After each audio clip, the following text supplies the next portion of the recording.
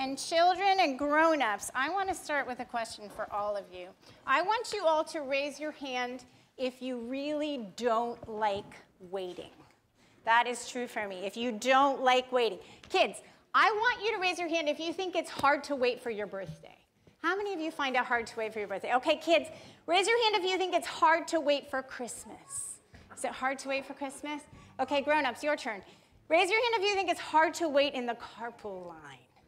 Anyone? Or the grocery store line?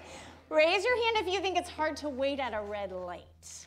Yeah, okay. Grown-ups are so bad at waiting that we get to a red light and often we will pull out our phone and say, please rescue me from 45 unbearable seconds of waiting. I can't stand it.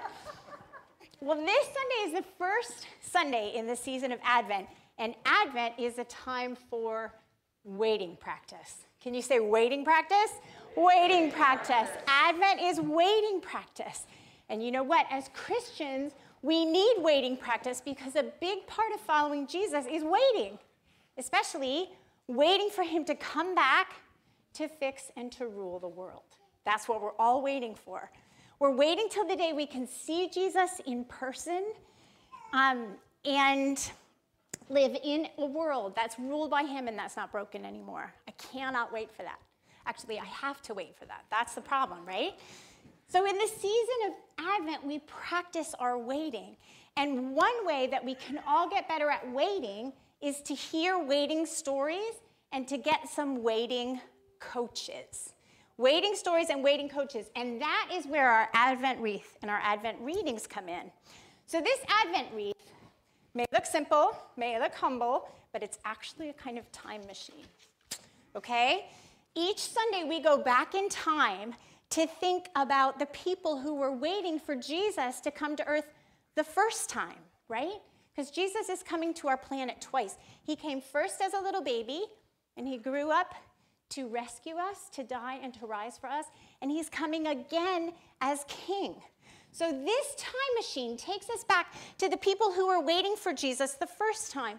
And we hear the stories of people who lived before Jesus came as a little baby, right? We remember their patience and the way that they looked forward to Jesus' first coming without giving up hope. All right, so let's go up to this time machine and look at what we're thinking about today. Each of these 4 candles around the edge reminds us of one group of people who had a lot of waiting practice. And I'm going to tell you who the 4 are. Listen, because I want you to repeat it with me. Patriarchs, prophets, John the Baptist, and Mary. Can we say that again? Wait, Mary's? Okay. Patriarchs, ready guys? Patriarchs, prophets, John the Baptist, and Mary. Okay, so this morning we've lit the patriarchs one. And what we learned from these 4 groups of people, kids, I need your hands ready for this one, is that God always keeps his promises even when it takes longer than we think. Let's say that together. God always keeps his promises even if it takes longer than we think.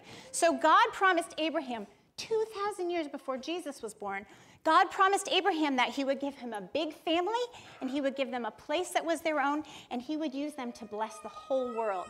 And it was 2,000 years before the Messiah was born to fulfill that promise. And you know what? Abraham even had to wait lots and lots of years for his first child to be born. God said, I'm going to give you a big family. And there were years and years and years and years of no children. So we learn from Abraham about waiting. And actually, Abraham made some waiting mistakes. That's part of the waiting stories we hear. What were his waiting mistakes? And the grown-ups are going to hear a little about that this morning. But we hear from our friends who were waiting for Jesus the first time. And what we learn throughout Advent, as we flex our waiting muscles and learn to wait well, we learn, let's say it one more time, that God always keeps his promises, even if it takes longer than we think.